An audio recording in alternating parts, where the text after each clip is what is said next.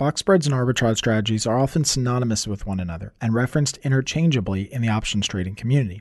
And after all, who doesn't want a risk-free way to earn money, right? But like all things that seem too good to be true, box spreads carry some serious risks if you're not careful on how you set them up.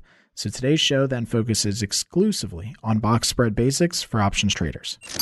You're listening to the Option Alpha podcast from OptionAlpha.com, where we show you how to make smarter trades, learn how the stock market really works, and generate consistent monthly income. Now, your host and head trader at OptionAlpha.com, Kirk Duplessis. Hey everyone, this is Kirk here again from OptionAlpha.com, working every single week to make this the most popular investing podcast offered online because it's based on one thing and one thing only, and that's helping you consistently place smarter, more profitable trades. So again, thank you so much for tuning in today. On today's show, number 178, we're going to be talking all things box spread basics for options traders. Now, this admittedly is not a topic that we've really ever covered on the podcast. So this is new territory. There's a brand new subject matter. And if you're new to trading or if you've been trading for a little bit, you probably have heard of box spreads, you've heard of arbitrage strategies.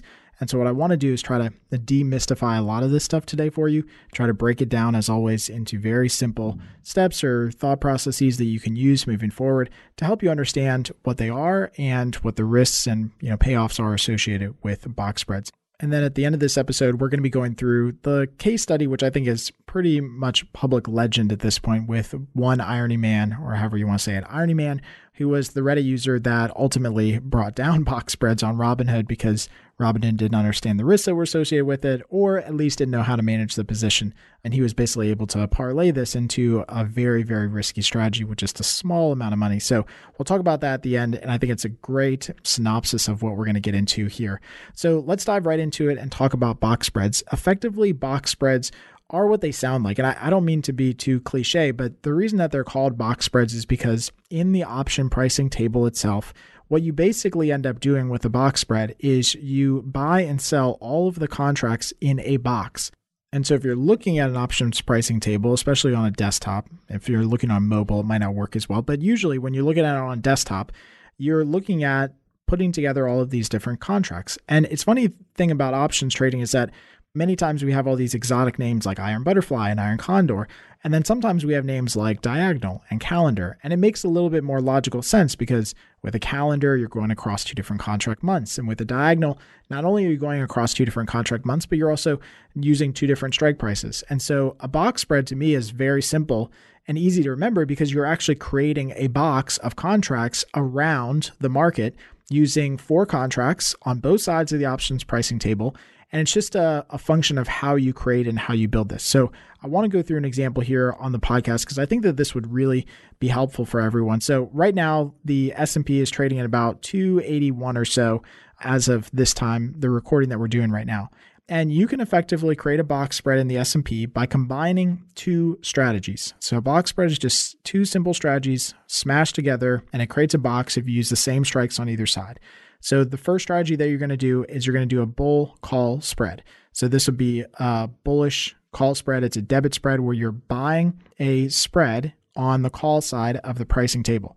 So in our case with XSP or SPY, whichever one you want to choose, trading at around 281 or so, we would buy, for example, the 275 and sell the 285.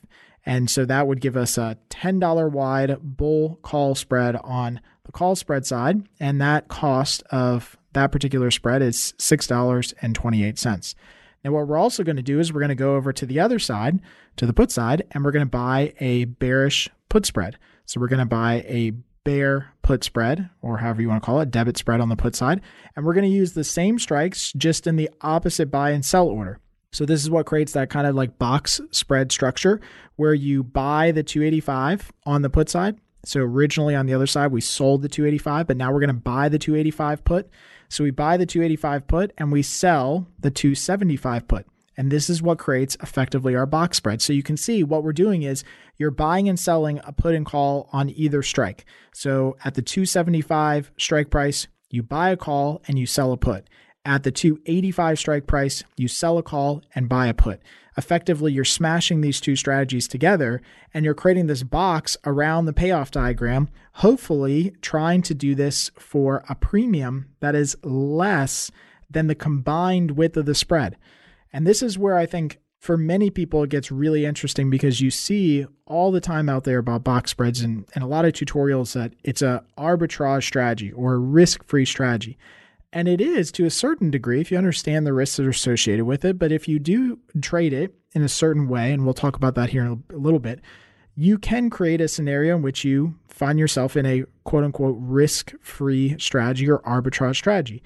Now, I want to take one break right here and just pause and just say, a lot of these arbitrage risk-free strategies pretty much don't exist anymore. And if they do exist, the amount of premium that you can collect in doing these is incredibly small. And once you factor in potentially assignment risk or broker commissions, it's practically zero. So market makers and computers and systems now are very efficient. It's so efficient that almost none of this occurs anymore. And I would argue that box spreads are more like a lending and borrowing instrument than they are necessarily a risk-free strategy. And so I think that a lot of people get into looking for box spreads and have this idea that they're going to find all these risk-free premium and all these risk-free arbitrage strategies, but it really doesn't exist anymore. They serve a purpose for sure, and we'll talk about that, but I don't think that the premium that you can collect is worth allocating all of your account to, obviously. So even if you find something that has a premium that is worth less than the combined width on both sides, and you have an opportunity maybe to squeak out a little bit of a profit or risk-free return, it's not something to write home about. So that's the first thing. So in our example here, we're doing a $10 wide spread on either side. So we did the 275, 285 on the call side, the 285, 275 on the put side. So the spread width for this box spread is $10, which means that that's effectively going to be the value of the spread at expiration. And this is the key point to remember, is that the spread's always going to go towards that final value at expiration, because you have one side that's in the money, you have the other side that's out of the money on the calls. And then on the puts, it's the complete opposite. One side's always in the money, the other side's always out of the money. So it's always going to end the expiration cycle at the full value of the width. So if you do a box spread that's $20 wide, it's going to end $20 wide. If you do it $100 wide, it's going to end $100 wide. And so the differential in trading them is only the premium that you pay or that you get in exchange for knowing 100% that it's going to settle at the value of the width of the spread. In this case right now, and I just built one out on SPY, the one that we just built out on SPY is trading for $9.99. This means that if we were to execute this and there were no commission costs, no other assignment risk, no exchange fees, etc., we could execute this trade and get a guaranteed risk-free profit of $1. So think about that for a second. Remember what I said on this case with this box spread in SPY. This box spread is set up to be $10 wide on either side. So the value of this spread is going to go towards $10 at expiration. If we can buy it right now for $9.99, that means that we can generate a 1 cent risk-free arbitrage return. Now, again, this is assuming no broker commissions, no exchange fees, right? No having to deal with assignment risk if we potentially get assigned early or dividends or anything like that. It's just assuming that it goes right to expiration. And we get a $1 risk-free return. Now, this is where I think people they just get really confused because on one hand, yes, it totally is an arbitrage opportunity to some degree. On the other hand, why would we be doing this? Like, why make a trade like this where we're risking effectively $1,000 in this case? That's how much the broker would hold in margin. They'd hold $1,000, which is the width of the spread, to make sure that you can come up with this at expiration. And you only get to make $1. It doesn't seem like it's a lot, right?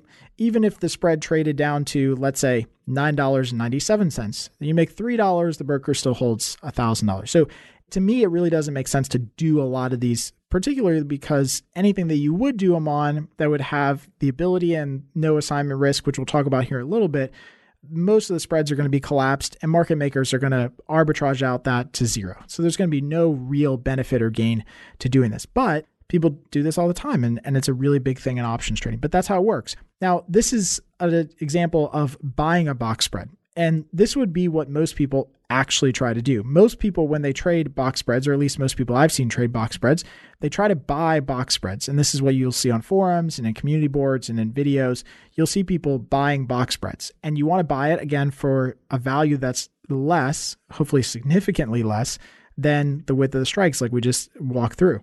If you were to sell a box spread, you would have to collect a value that's less, knowing full well that the value will increase, which is not good for sellers, to the width of the spread at expiration. So let's say for some reason, and we'll get into this here in a little bit, but just to kind of set the stage here, let's say instead of selling or buying this box spread, we decide to sell this box spread. And in this case, we would want to sell a box spread for potentially a higher value if it can get filled, which was highly unlikely, but if it could get filled, then you sell it for something over $10 so that it declines in value to $10. Or in many cases, what institutional traders and institutions will do is they might sell a box spread knowing that it's going to go up in value and they're going to potentially lose money in that case. So they might sell a box spread for $9.99 and collect all that premium, knowing that at expiration, they're going to lose $1, right? They're going to have to pay back all that money and then some and then $1, right? All right, so at this point, I think I want to transition just a little bit though. And I think we actually do have to take one step back and start talking about the risk. I think it was important that we kind of set the stage and we talked about how to build one out initially, buying one versus selling one. But now we need to take it one step further. And this is, to me, where you start to think about the second and third level analysis of why people do what they do and how it all works in the back end. Because if you break down a box spread and you think about the risks that are associated with a box spread, the first risk that comes to mind is initially the pricing. So can you get a good price on the box spread? Now, we've already said that if you're going to try to fill all of the legs of a box spread right away, which is ideally how you should do it, because that's the only real way to guarantee that it's going to be risk-free or arbitrage, is to fill all of the legs at the same time, then we've already said that that's probably going to be not possible, because market makers and institutions, computers, are going to collapse those spreads so that there's no easy money to be had. And if there is, for a microsecond, somebody else might be faster at capturing those micro fractions of differentials. So it's almost impossible to fill these spreads nowadays. And I think the ones that you should be trading, or the ones that you would even consider trading, I guess you could say, to fill these things with a really large premium differential between the price and what it's going to end up at expiration. So now what people will naturally do is they'll say, well, if I can't fill all the legs at the same time, what if I leg into the box spread? What if I do the bull call spread right now and I wait for some market movement, maybe even just a couple pennies, a couple cents, and then I get into the bear put spread? And while that might seem like a really easy way to do it, because what could go wrong? We all know that a lot of things could go wrong. The spread could move the opposite direction, almost initially against your position. And you might never have an opportunity to get into a risk-free return. In fact, you might have to guarantee a losing trade and tie up capital for an entire month or a couple months. So the idea that we can just effectively leg into the position is also pretty much a non-factor. I don't think it's possible to do it effectively time and time again. I think that people can do it here and there. Maybe they might get lucky and they get one side filled at a good price, the other side filled at a good price, and capture a risk-free return that's bigger than they could have if they legged into all four contracts at the same time. But I think that those are far and few between. So now that we've conquered kind of the pricing differential, the next risk that I see is really in assignment. And this is what we'll talk about here at the end of the podcast too, with the really kind of like the legendary case study in this at this point. But the assignment risk is really, really high for doing some of these box spreads. And the problem with that is that even if you can get into a box spread and you can control the margin for that particular moment, if you have to sell multiple box spreads to make it worth your while doing, which is what a lot of people end up doing, they don't just do one box spread to collect $1, they'll do 100 to collect $100 risk-free, right? But it's the assignment risk of all of those contracts that if your broker has to deal with an assignment, if you get randomly assigned a position, or even if your broker chooses to assign a position and remove some arbitrary risk in your account, how does that affect your position? If you have a $5,000 account and now you have to come up with 2,000 shares of Apple to hold this box spread, how does that affect your other positions? And more importantly, if you can't handle that margin and that assignment risk, which I doubt anybody could, that's really, really trading these on a larger scale, right? If you can't handle that assignment risk as a retail trader, then what it's going to force you to do is sell your position at a significant loss in order to get the contracts filled. We all know this to be true. We've seen this in the last couple of months where when there's no liquidity or when you need to have liquidity fast, you don't always get a good price. And in many cases, that small differential that you were going after now evaporates into thin air and goes negative because you have to liquidate your position due to assignment or due to having to hold shares long or short in your account. So that is the other major consideration that I just don't think a lot of people understand. And so to me, when I think about box spreads, I think, okay, there's probably no arbitrage opportunity, if any, in major markets, major indexes and ETFs, right? Probably none because they're so liquid.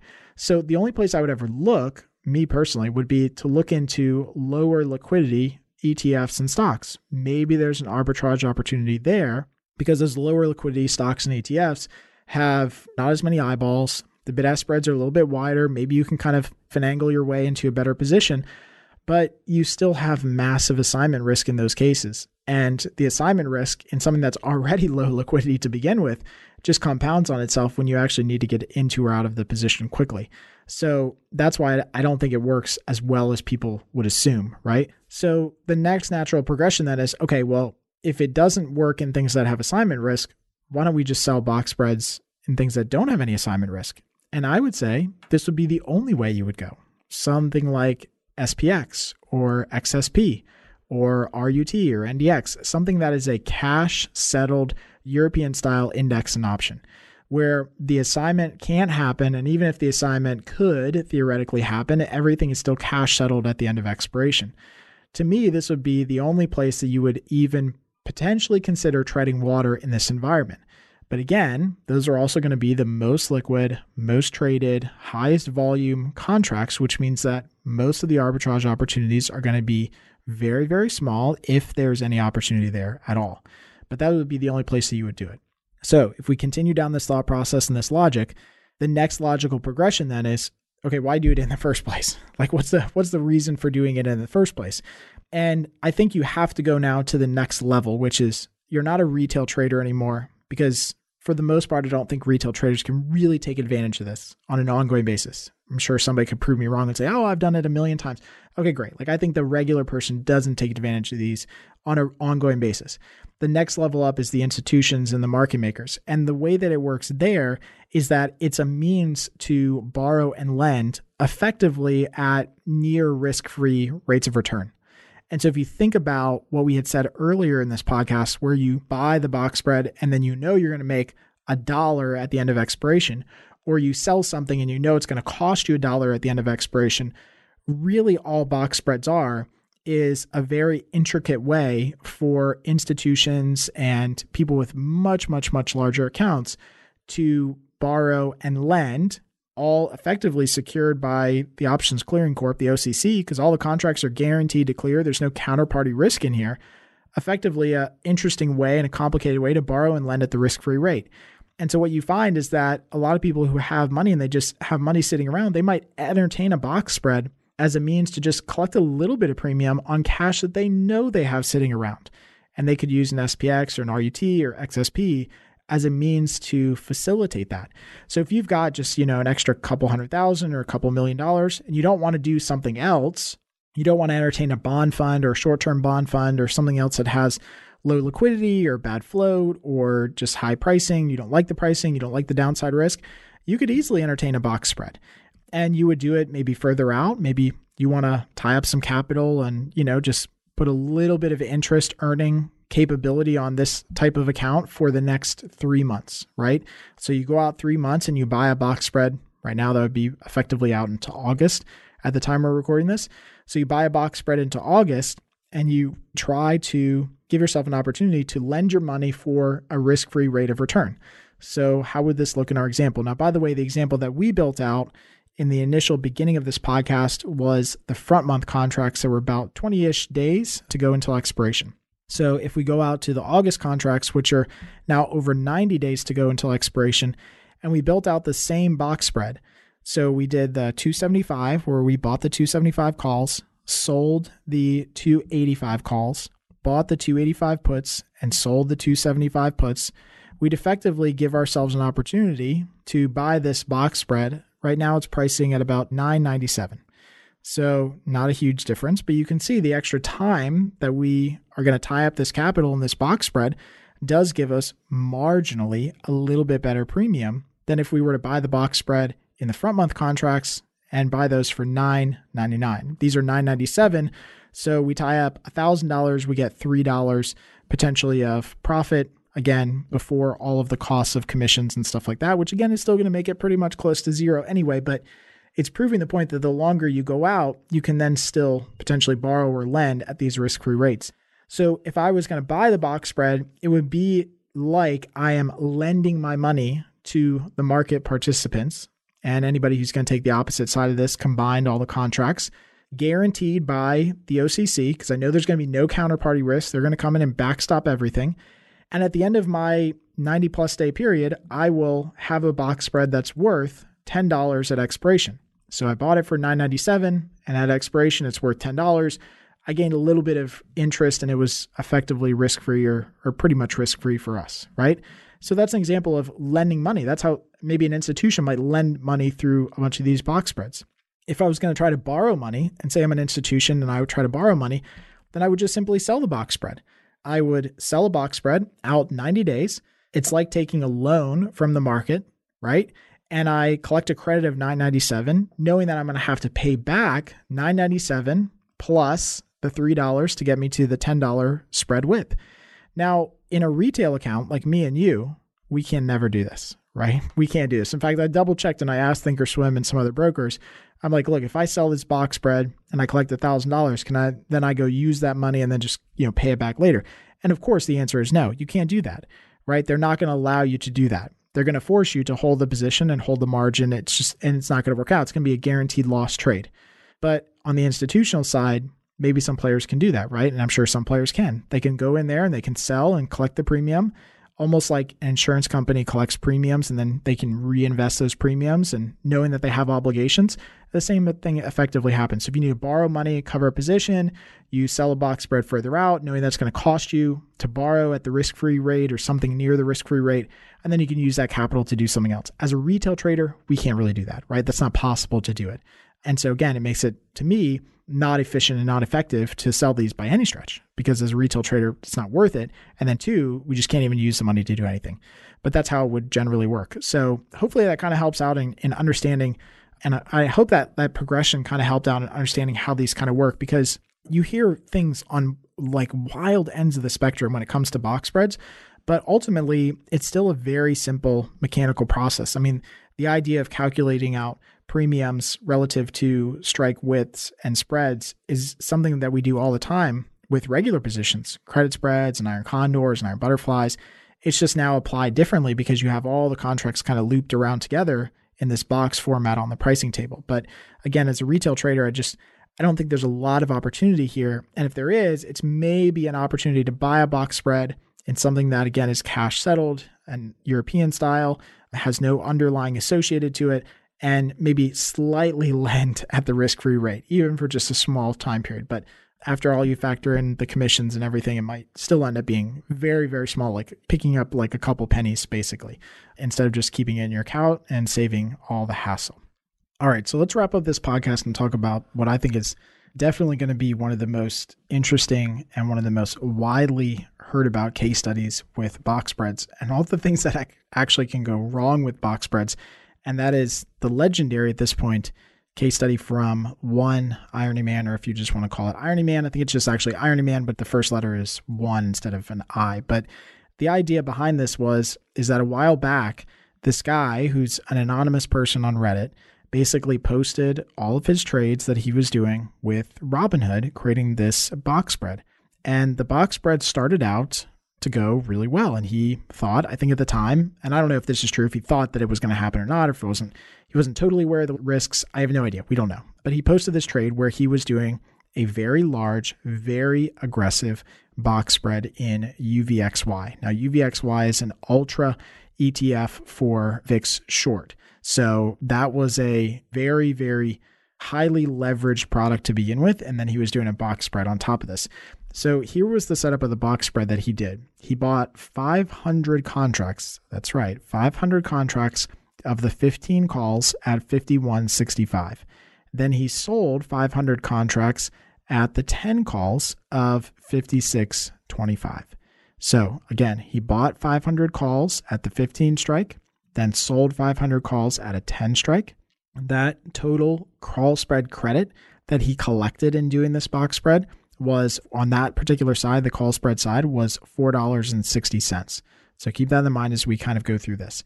Then on the put side, he just did the inverse, obviously same strikes, but just in the inverse. He bought 500 of the 10 strike puts for $2.88, and then he sold 500 of the 15 strike puts for $4.03. Now on the put side, this total credit that he collected then was $1.15. If you add up the credits from each of the respective spread sides, the call spread side and the put spread side, of $4.60 and $1.15, you get a total credit for the whole box spread that he sold. Remember, he sold this box spread. He did not buy the spread. So he sold this box spread and collected money initially. He took in a total credit of $5.75. Now, if you go back to the beginning of this podcast, you will remember that the box spread is going to go towards the spread value. So in this case, the spread is $5, the difference between the 15 strike and the 10 strike on either side. That means that this spread will go down in value to $5 by expiration. And I think these were contracts that were many, many months, maybe even a couple years out in time. So these contracts, I think they were even a couple years out, maybe 2 years out or so. So by the time it reaches expiration, it will go down in value from a net credit right now, where he sold them of $5.75, it will go down in value to $5. So here's a theory, right? If you have 500 contracts that you could make $75 on, by the time you reach expiration, if everything works out well, no assignment risk, etc., right? You have 500 contracts that you can make $75 on. That gives you a risk-free profit of $37,500.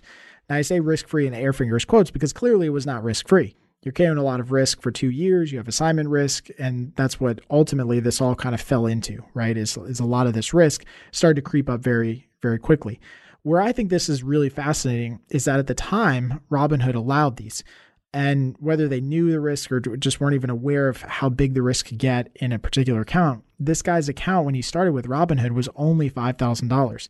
So you're talking about an account that has $5,000 of real money in it, putting on this massive position that conceivably should be carrying $200,000 to $300,000 worth of margin to cover this position. And they allowed it to go through. And again, if everything worked out and he was never assigned and it went all the way to expiration in 2 years, then he would have made a massive gain on it. But what started to happen was we started to get some of this assignment risk start to creep in. And this is where I think it gets interesting, because if you take your time with this and you start to really think about how assignment risk can really hurt your position, I want to kind of walk through this because it's really, it just is a great little case study and just kind of figuring out and calculating out these things, because I think a lot of people just their eyes glaze over when they start to do this. But if you take your time and actually walk through it and go through the steps very, very slow and really think about the spreads and the premium and things like that, you can understand the risks a lot better. This is one thing that I like doing when we get assigned positions, is walking through a video that kind of walks through, okay, what was the premium we collected? When did we have to buy or sell stock, et cetera, et cetera. So that to me is, I think, a really important aspect of this. So if you remember on the call spread side, he had sold that call spread side, and I think you have to take it side by side. He had sold the call spread for $4.60, even though the width of the call spread was $5. So remember, he bought 500 of the 15 strike calls and he sold 500 of the 10 strike calls. Now, in this example, what would happen theoretically? I guess it's not even theoretically because it did happen. What would happen if you had someone that assigned your short call options? So you have these short call options. Maybe they're in the money, maybe they're slightly at the money, and somebody decides that they're going to come in and they're going to assign these contracts. Well, if they assign your short call options, it's forcing you to sell stock at the strike price because you sold those call options. But if you don't have any underlying stock, what do you do in that case? And this is, I think, where really like the risks start to magnify with box spreads for assignment risk, Because if you get assigned on one of these legs, which is in the money, of course, then you have to either come up with the capital to hold the position, or you have to start liquidating other portions of your box spread in order to cover the risk. So if you got assigned on your short call option at 10, what you would have to do, because you don't have the capital to cover it, is you'd immediately have to go out and exercise your 15 strike call options to get the underlying to clear the trade. And this is where it starts to get really, really bad if you're doing this box spread and you don't have, again, all this capital to handle the position. Because think about logically what you're doing here. You got assigned on your short 10 strike call options, which means you're short stock at 10. If you have to cover that position because you don't have the stock to cover it, and you have to exercise a 15 strike call, which allows you the right to buy stock at 15, you've effectively bought stock at 15 when you are already short stock at 10, just in order to clear the trade, which creates a $5 loss every single time. So you exercise your 15 strike calls, you buy stock at 15 to get the shares that you need to then deliver the short stock at the 10 strike. So every single time on the call side, you are losing $5 just through the process of assignment and exercise. But now take a step back and remember, you sold this spread for a credit. You sold the call spread for a credit of $4.60. So the loss is $5 minus the spread credit that you sold, which is $4.60, which means that no matter what happens still, you still lose 40 cents or $40 per contract spread that you have to deal with. So you magnify this risk on the call side. And if you lose $40 per spread times 500 spreads that you traded, that's a $20,000 loss anytime that you have to go through this, and it starts to accumulate very quickly. Right away, you can see that $20,000 loss that you could have just on the assignment risk before we get to expiration 2 years from now is more than the actual account value. So this is why Robinhood doesn't allow these anymore. Clearly, they don't allow these. That's why many brokers have really high margin requirements for them on purpose, because the assignment risk and having to deal with this is a real risk. Now, that was just the call side, okay? Let's take one step over and start to look at the put side.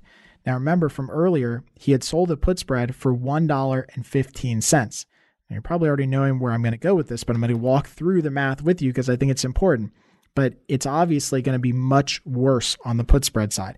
Now, remember, this was also done on UVXY. So this thing tends to, in most environments, actually be dragged lower through the pricing structure, right? So now we have additional risk in the underlying product, which is dragged lower through its just the way that it's structured and priced. That coupled with the fact that most of our risk in this position is to the downside on the put spread side because we didn't cover it with enough premium. And you can see how quickly this thing can kind of cascade and catapult into a major position. So on the put spread side, he sold the put spreads for $1.15. Now he bought the 10 strike puts and he sold the 15 strike puts. Now again, walk through this whole scenario with assignment. If you were assigned on the 15 strike puts that you sold, that means you would have to buy stock at 15. And if you bought stock at 15 or were forced to buy stock at 15, but you had no underlying shares, no contracts, no capital to kind of cover that position, what do you do in that case? Well, you do the natural thing that you would do in a spread. You go out and you exercise automatically your 10 strike puts that you're long.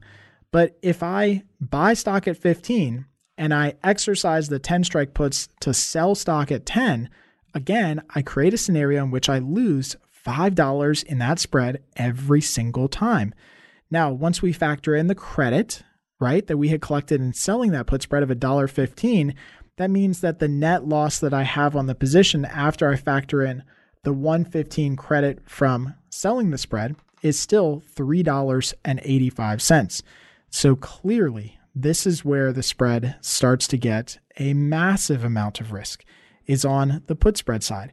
Every time that you have to deal with an assignment, you potentially put yourself in a position where you could lose $3.85 for every single one of those contracts.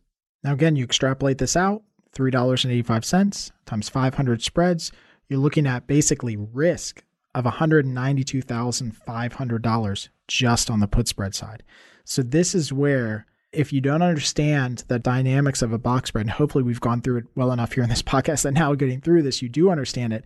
The assignment risk early in the expiration process, when you don't have the capital to cover it, is very, very aggressive. And even if you did have the capital to cover it, in many cases that might dwarf the benefits of doing the box spread. In this case, I think he got a really, really good credit. So of course, if he had the capital to cover it, or if nothing happened with assignment risk, he could have made that money at the end of the 2-year cycle. But what's the likelihood that that happens, especially trading a product like UVXY, which is going to be pulled down as volatility goes up and down, and it's going to go through assignments over the course of 2 years. So it's a really interesting case study, hopefully kind of walking through the dynamics of this and the pricing.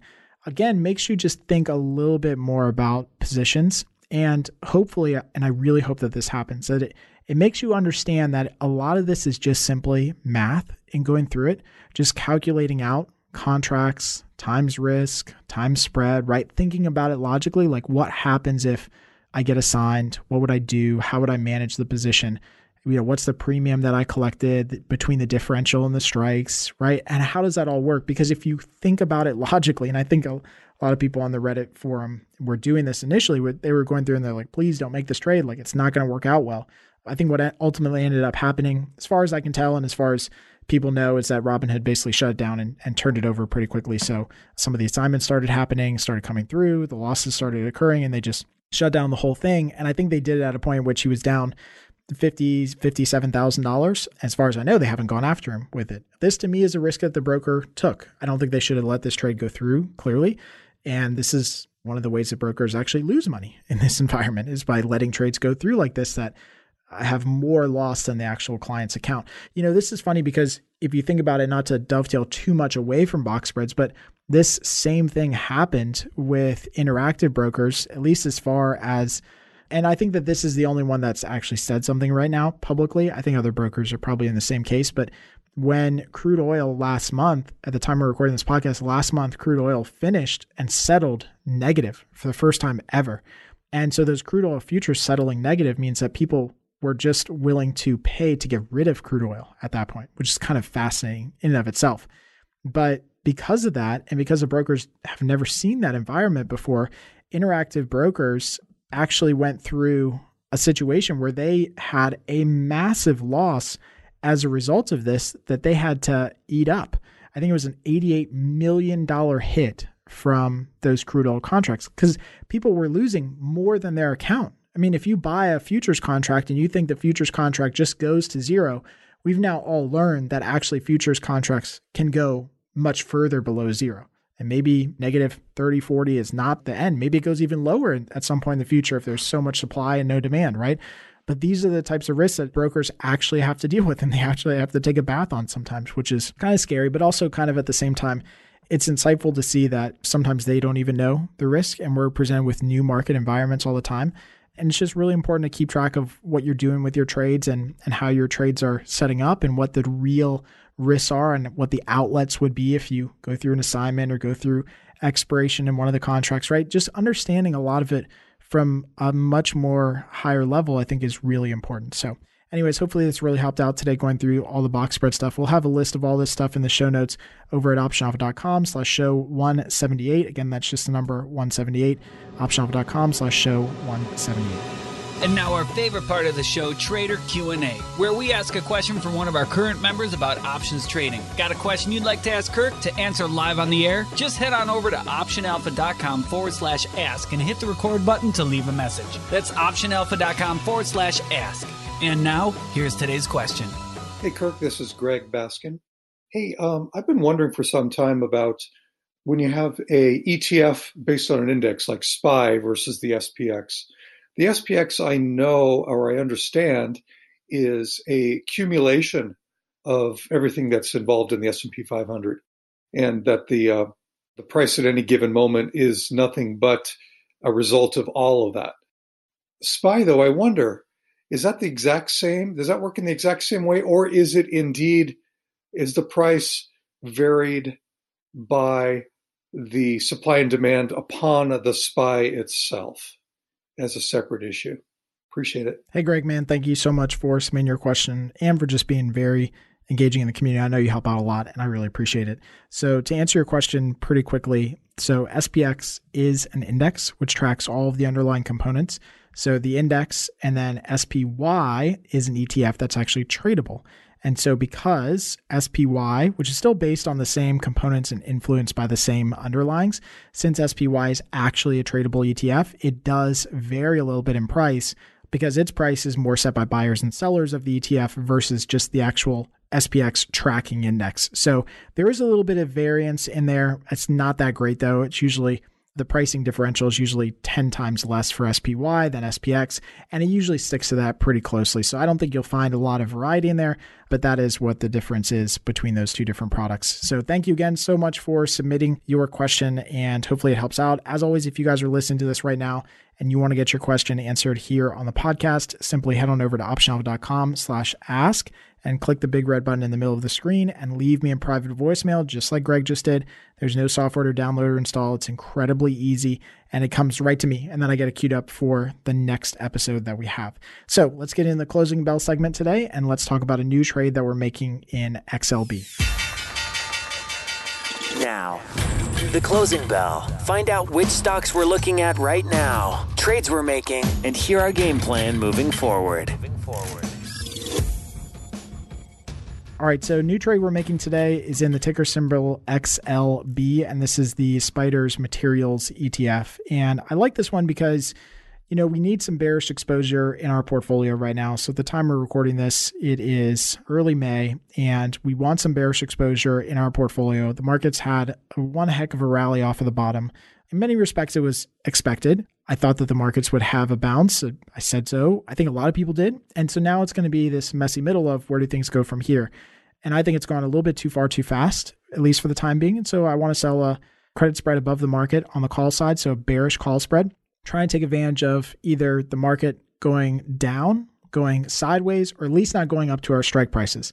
So to me, this is just one of the spreads that we're starting to do where we're kind of feathering in some of these bearish positions, still trading a lot of neutral strategies. We don't know where things are going to go, obviously. So my expectation of where things are means nothing, but we don't know where markets are going to go. But I want to get some of these positions on so that if the market does go down, we have something to take off pretty quickly and something to profit with. So in this case with XLB, I'm selling the June 55 calls and then buying the June 60 calls for $1.05 credit. That gives our blended break even around $56 on XLB.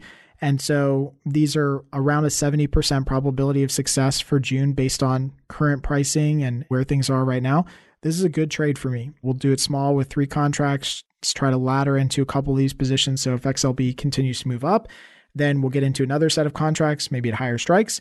What I do like about these, and I think I've mentioned them before, is that when you sell these bear spreads, especially in this environment, which I think we're in a cyclical bear market, if you sell these and then the market comes back up, you could quickly convert that into an iron condor, an iron butterfly, and reduce risk. And so it gives you a lot of flexibility, a lot of options, pun intended, a lot of options in what you can do with this position versus just outright selling stock, for example, which I think is a terrible way to go about it. So I like this position. You do what you want with it, obviously, but I like the 55-60 bear spread on the call side for a $1.05 credit for June expiration. Thanks for listening to the Option Alpha podcast. If you liked what you heard, please drop by iTunes and leave a rating or comment. Plus, you can get everything: free email updates for future shows, transcripts, video tutorials, case studies, and more. Just visit our website at optionalpha.com. All right, so that's a wrap for this week's podcast episode here at Option Alpha. But before you go, let's keep the conversation going. As always, please connect with us on your favorite social media platform. Let us know what questions you have, ideas that came through, things that you want us to talk about in another upcoming show. We are always open to hearing feedback and questions and insights. We truly love it. So connect with us pretty much everywhere at Option Alpha. Also want to give you guys a sneak peek as to what's coming up next week. So next week on the podcast, we're going to be talking about LEAPs. So LEAP contracts are another big topic that we really haven't given enough effort and attention to. And so we're going to dedicate an entire episode on LEAP contracts, which are going to be really interesting given where we're at in the market cycle right now. As always, if you guys have any other questions around LEAPs, please get those into us ASAP so we can get those added to the next show. As always, truly hope you guys enjoyed today's show and got at least one thing out of it that you can apply right now to help you consistently place smarter, more profitable trades. And until next time, happy trading.